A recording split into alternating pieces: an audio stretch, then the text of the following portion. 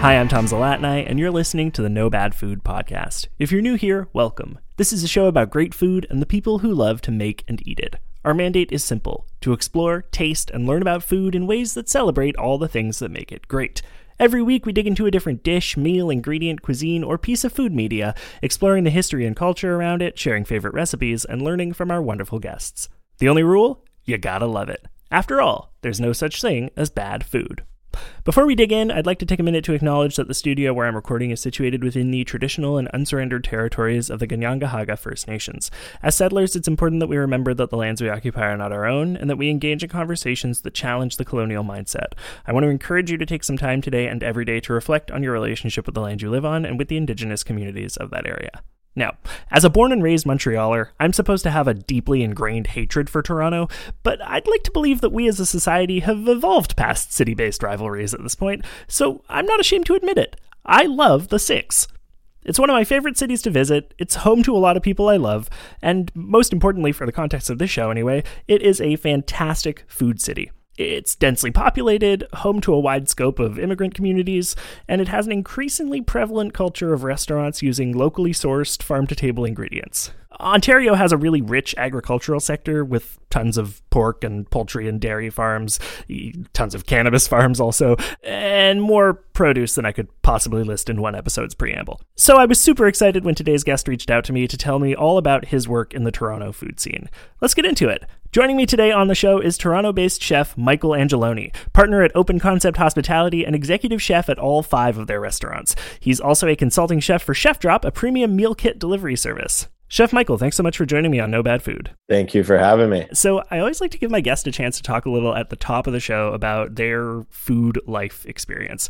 Obviously you are based in Toronto. You are doing a whole lot of cooking now, but how did that all start for you? Tell me a little about yourself, like as a kid, about the food that you grew up eating, how that's kind of changed or hasn't changed over time. Paint us a broad picture. Cool, yeah.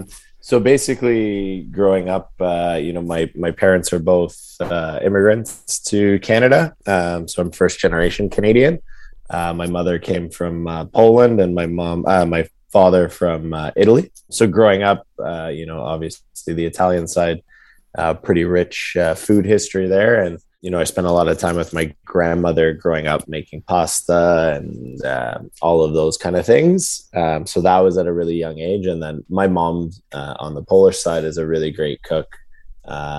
Polish food's not one of those ones that's celebrated as much as I would say Italian or Spanish or French, but some really great food there as well. So yeah, I just always grew up around having great food and always being in the kitchen, or somebody was always cooking. So I guess that kind of always sparked it for me growing up.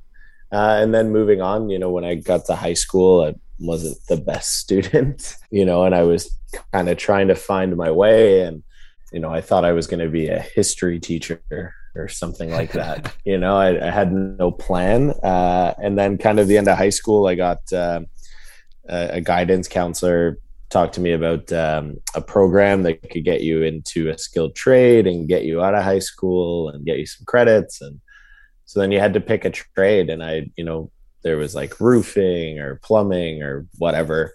And culinary was just one of them. And I said, you know what, why don't I give that a shot? And I got placed at a restaurant, and kind of the rest is history. That's amazing. So I also in high school kind of had that moment of like, oh, maybe I'll teach history one day. And then I didn't go into culinary school because I did a student for a day program at a culinary school when I was in the 10th grade. And a classmate of mine cut her finger, like she was there doing it too, and sliced her finger and fainted. And I was like, oh, I don't want to be around this kind of thing. The irony is I now work in food service, but oh man, that's wild. Yeah, it's funny that you mentioned the whole Polish food not getting the same kind of accolades, I guess, as Italian food, because it's true, right? Like there is sort of that corner of Europe, the sort of, I guess, Western corner of Europe is very heavily featured in the food world, but Eastern European food rules. There's a lot of really good stuff there. Totally. Yeah. I think it's starting to come around nowadays. There's a lot of chefs that are kind of embracing their heritage a little bit and trying to bring that to a North American market. Mm-hmm. You're starting to see it popping up a bit more, and which is exciting. I think it's amazing food, and people just think it's pierogies and boiled potatoes, but there's so much more to it, and all the fermentation, and like people are so crazy into like pickles and fermentation and all that kind of stuff nowadays. And when you go to Eastern Europe, that's a lot of that food, right? Is that idea that things only grow for a few months in that part of the world, and how do we preserve it, and how do we pack it up for the long winters and these things. So yeah, it's really cool and really interesting, and hopefully gets a little bit more love moving forward. Yeah, absolutely. Well, yeah, that's it. Like, so I have most of my family are like Hungarian and Austrian, so like a very sort of similar kind of corner of the culinary world, where it is a lot of like kind of filling, heavy, and like fermented and pickled things, right? So that stuff can be preserved for as long as possible, including the people.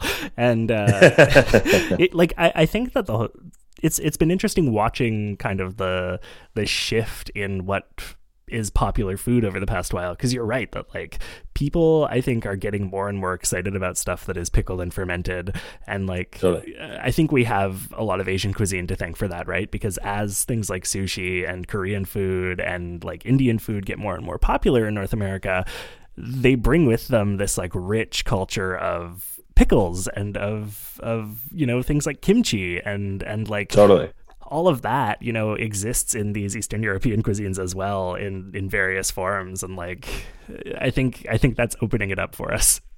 For sure. And it's, now people are starting to see the health benefits to it and all of those things. So yeah, it's exciting. It's really cool and interesting to see all this stuff coming up nowadays. Yeah, absolutely. Love it.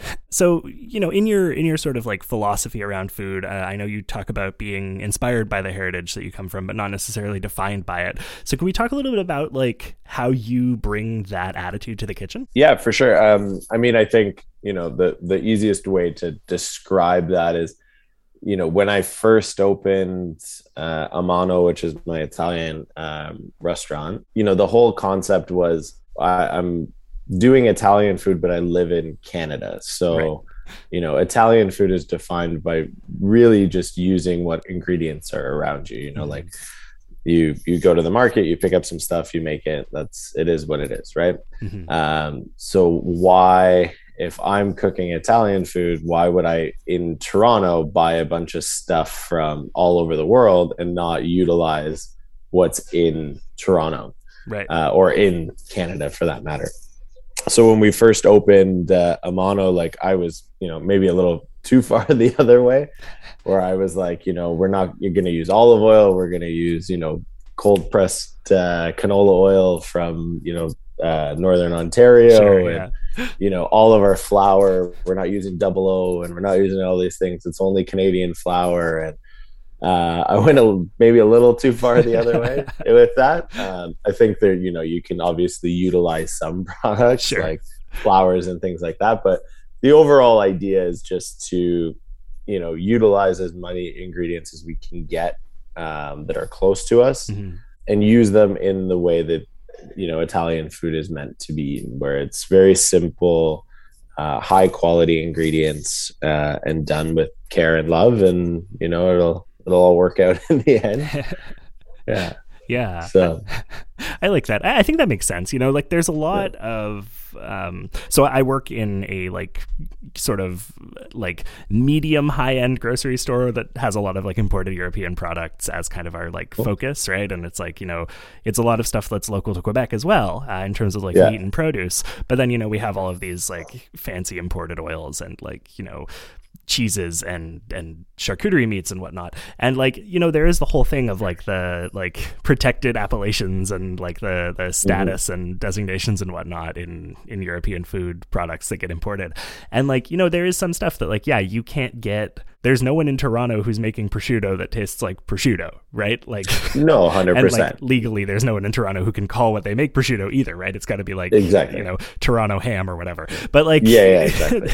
I think that there is for sure that balance between like, yes, we want the best olive oil in the world for this because you can taste that difference, but totally. Canned tomatoes that had to be shipped over from Italy sure, they're going to taste like Italian tomatoes, but they're not going to be as good as the fresh ones that you get from like Farmer Joe down the street at the market, right? Like that's totally. Produce especially needs to be as local as possible, I think. Yeah, and it also goes to like even flavor profiles a little bit too, right? Where like, you know, when we opened, we were doing, you know, a rabbit dish that's very traditional from northern Italy, where typically they would use like artichokes, and then the sweetness would come from wine.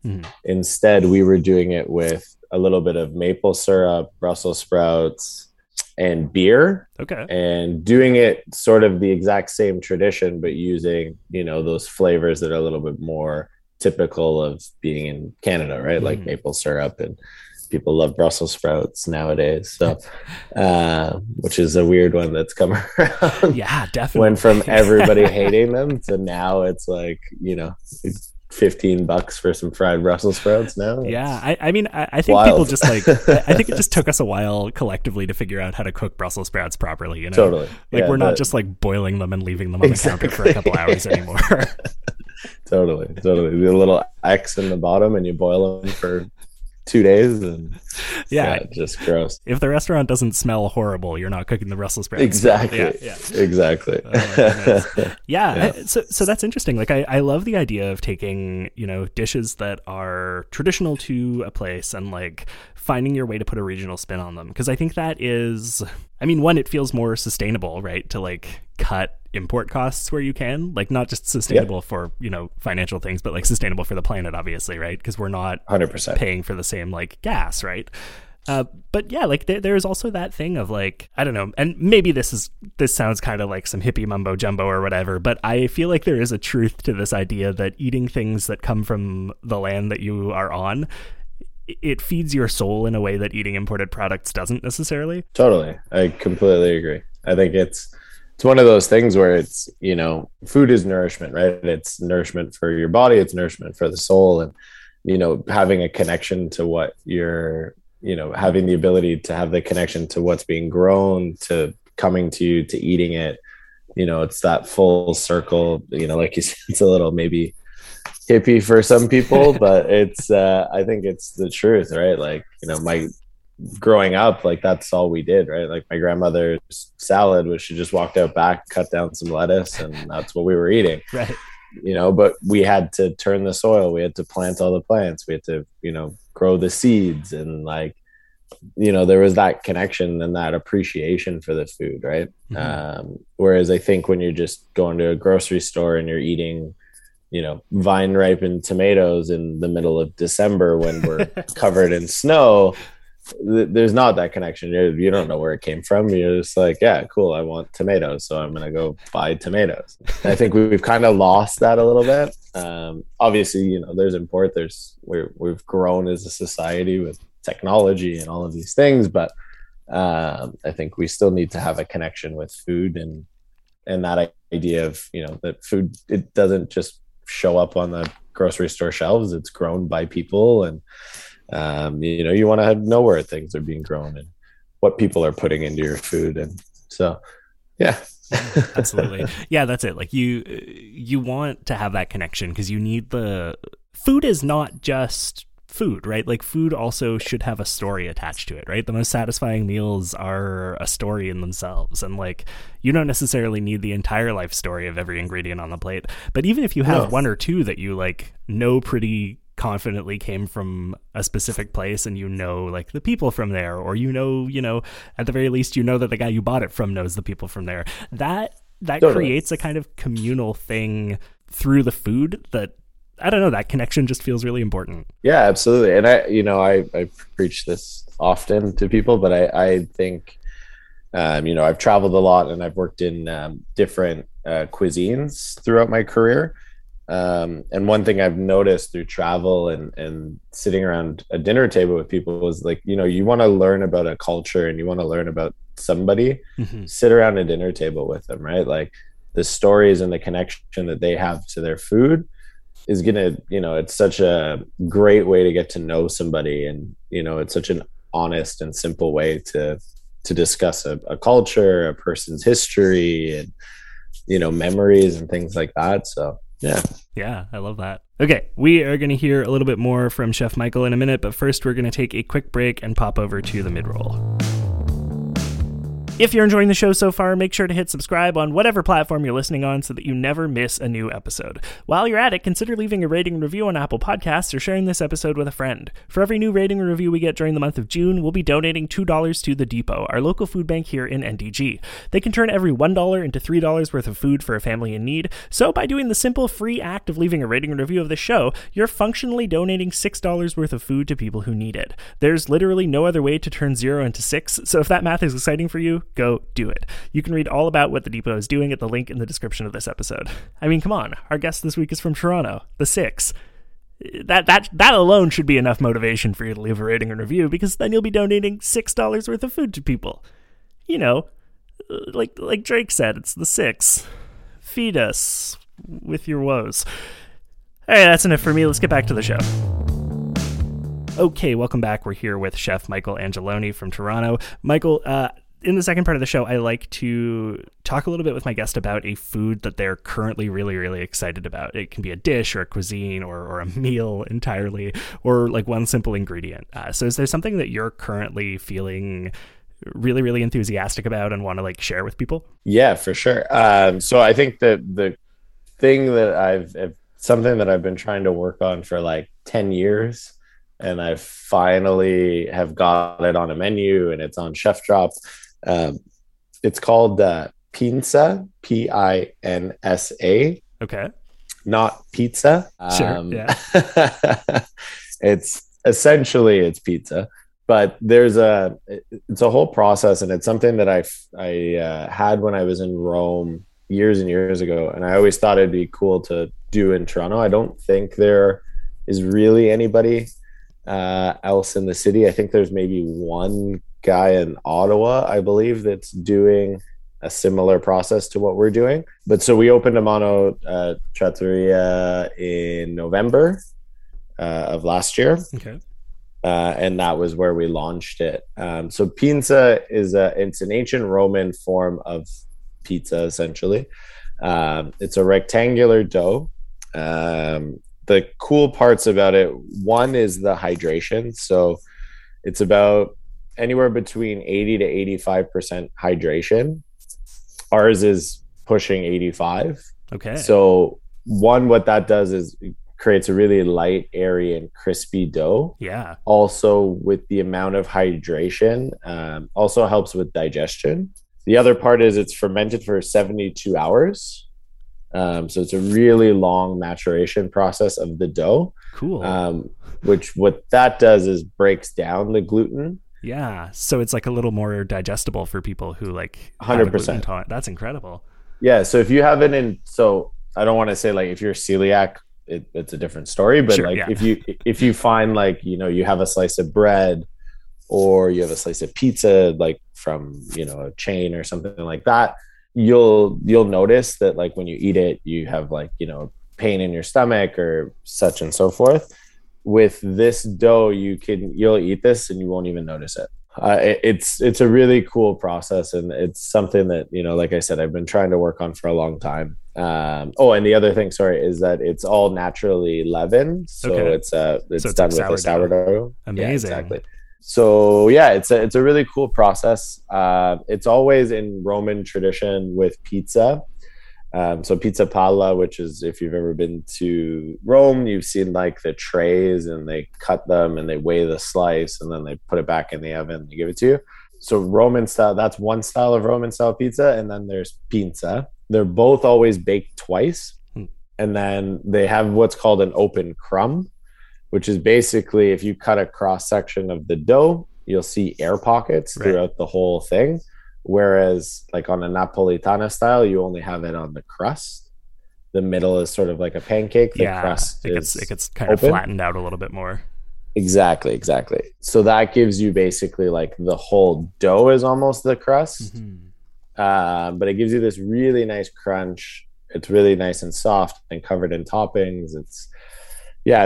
For me, it's a really exciting thing and something, like I said, I've been trying to work on for a long time. And when we were going to open the restaurant, I was like, all right, this is my chance. I'm going to put it on the menu. So I started playing around with the dough, and I had a few things going. And then I put out an ad on Indeed to find a pizzaioli to come, and I was mainly looking for somebody to just work service. Sure. And this guy shows up, Francesco, older gentleman, born in Rome. His daughter works at my favorite pizzeria in Rome. He shows up and he says, "Yeah, what do you want to do here?" And I said, "I want to make pizza." And he goes and he looks at the dough that I had made, and he's just like, "Yeah, you don't know what you're doing." And I was like, "Perfect, you're hired." I was Amazing. like, "You're hired." So then he came in and then he told me, the mixer I bought was wrong, so that I'm begging my supplier to take the mixer back. And it was a rough couple weeks. But then, he helped us develop this dough and get the recipe to where it is now. And, I think it's really something special. And, it essentially, in the end of the day, it's, we're doing a margherita prosciutto like pizza, but when you taste the dough and you see all the love and all the effort that goes into it, it's, I think, pretty cool and pretty interesting, and something that not a lot of people have seen before. So yeah, well, that's awesome. It's cool. Like my partner makes a lot of sourdough, and cool. We have done like sourdough pizzas before, but I'm gonna have to we might have to try this next time, because I've always been a big pizza person. Totally. Like who the fuck isn't, right? But 100%. But it was one of the first things that I could do myself, at home, make by hand. And then I had a bread maker for a while and got lazy with the dough. And I've worked in pizza places, I've thrown pizzas in the air and caught them. I've done the whole shtick. Yeah. But there's something about this that maybe it's because it's so directly connected to your hands in a way that a traditional pizza doesn't feel the same. I don't even know. It's hard to explain how I'm feeling about this, but there's a visceral excitement that I get from this idea. Yeah, I think there's a lot of great pizza in the city. Like you said, who doesn't love pizza, right? And when you see, you've got Libretto and Piano and all these places popping up that are making really amazing pizza. It's great. It's exciting. I think that was our idea, was that we wanted to take it and just do something a little different. And it's a labor of love and something that we put a lot of time and effort into.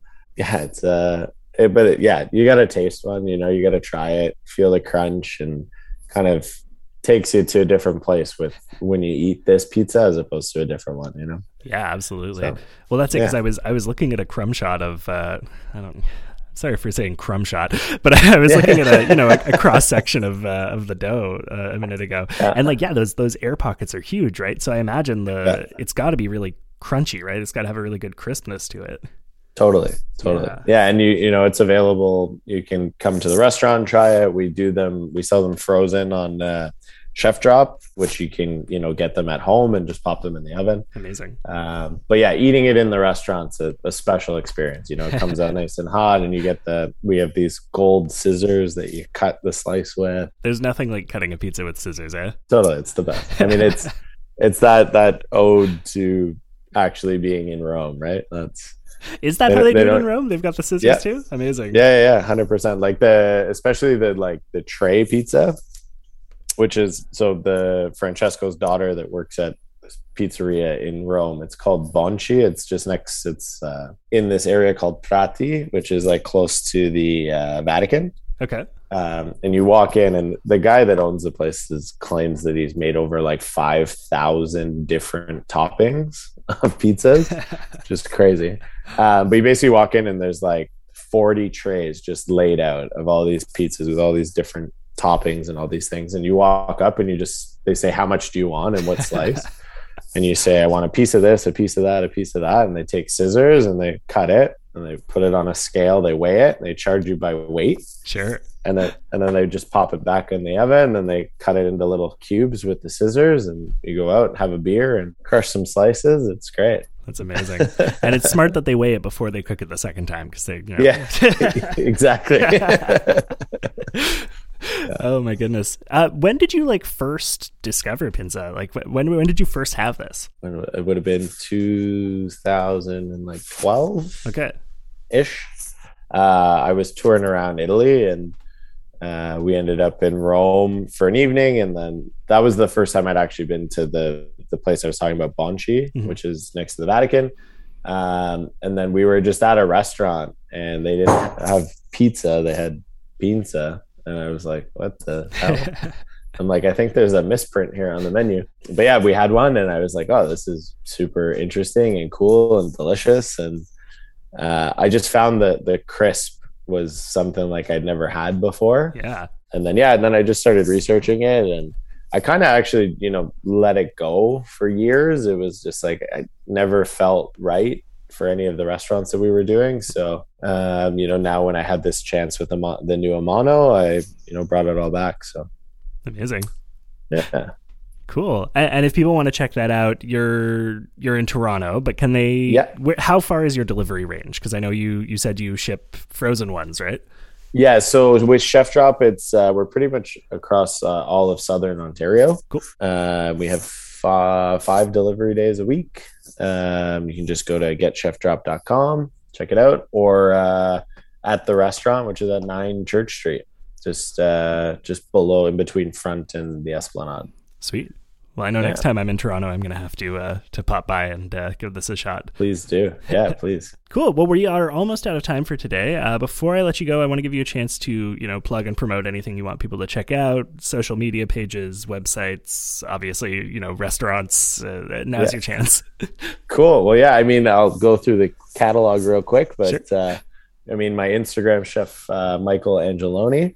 Then we've got Union Chicken, which is Union Station and up in Newmarket. Then we also have Amano Pasta, which is Newmarket and Union Station as well. Then we have Amano Trattoria, that's at Church Street. We have Ray's Food and Liquor, which is in Hamilton. And then I've got Mikey's Smash Burgers, which is going to be doing Summer Market, which is just on Front Street directly in front of Union Station for July and August. And then we're also opening a Mikey Smash Burger in Newmarket in about a month. Amazing. So yeah, lots going on.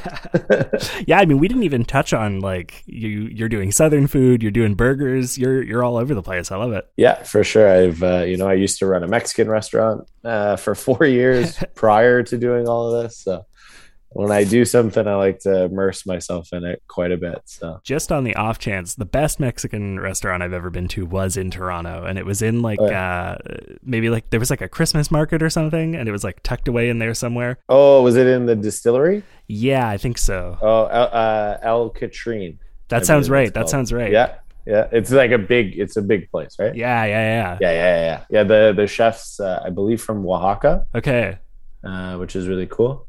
I've only had drinks there. I've never actually eaten there. Okay, yeah. So I gotta go check it out. I had a small amount of food and an absurd amount of alcohol there. It was nice. Back when I was last drinking heavily. We'll have to do this again sometime. We can talk Mexican food. It's one of Italian's kind of my thing that I do best, I would say. Sure. I was trained French in French traditional French cuisine, but Mexican was the one that interests me the most, and I love it. It's a very, very cool, interesting cuisine when you dive deep into it, and yeah, it's amazing. Well, and I feel especially I'm assuming you're still a history nerd, even if you decided not to become a history teacher, right? So it's 100%. it's one of those cuisines that the more time you spend looking at it and thinking about it and reading about where Mexican food comes from, the more you realize just how insane history it can be, Oh, it's incredible. It's honestly mind-blowing. The first time I went to Oaxaca and I had traditional Oaxacan guacamole, I was I don't know what I just ate. It was crazy. Craziest thing I've ever eaten. Guacamole, if you will. Yeah. Oh, man. Cool. Well, hey, thank you so much for doing this. This was a lot of fun. Thank you. And I will make sure to include links to everything that you mentioned just now in the description of this episode for ease of access. So amazing. Listeners, if you are in Southern Ontario, the Toronto area, or if you just happen to be passing through Toronto sometime in the next while, definitely check it out. Get your hands on some pizza. get your hands on some smash burgers. Union Station is like where you end up if you take the train to Toronto, right? Like it's the big station there. Yeah, okay. Exactly. So I will have to check that out as well because I think we're going to be popping by sometime this summer. Yeah, please do. Any final words before we wrap things up? No, I think just keep eating good food. Beautiful. Love it. Thanks so much. Cheers.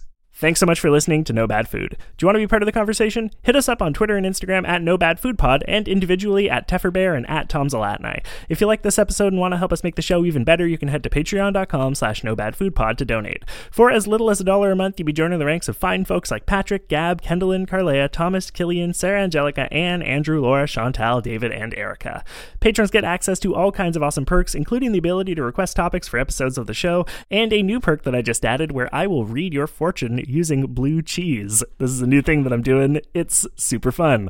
If that all sounds exciting to you, you can head to patreon.com/NoBadFoodPod to make it happen. We also have merch, and you can hit the merch link in the description of this episode to get all sorts of great stuff from our lovely friends over at TeePublic. And of course, you can support us for free by leaving a rating and review on your podcatcher of choice and by sharing this episode with a friend. Our theme music is by Zach Long Fermentation Ingalls, and our cover art is by David High Hydration Flam. You can find links for both of them in the description of this episode, as well as links to everything that Chef Michael wants you to check out. Last but certainly not least, this show is produced and edited by me, Tom Zalatni, as part of the Upford Network. You can find out about all the great shows on our network at upfordnetwork.com. We'll see you next week. You understand. It just takes a little time. It takes a little time. It takes a little time with me. I hope you don't mind. We'll take it slow this time. You know I'm well worth the wait. Hi, I'm Howard Mitnick, host of Gateway Music. Join me as I talk with people about the artists and albums that changed their lives, and about the artists and albums that changed mine. Available on the Upford Network and wherever you get your podcasts.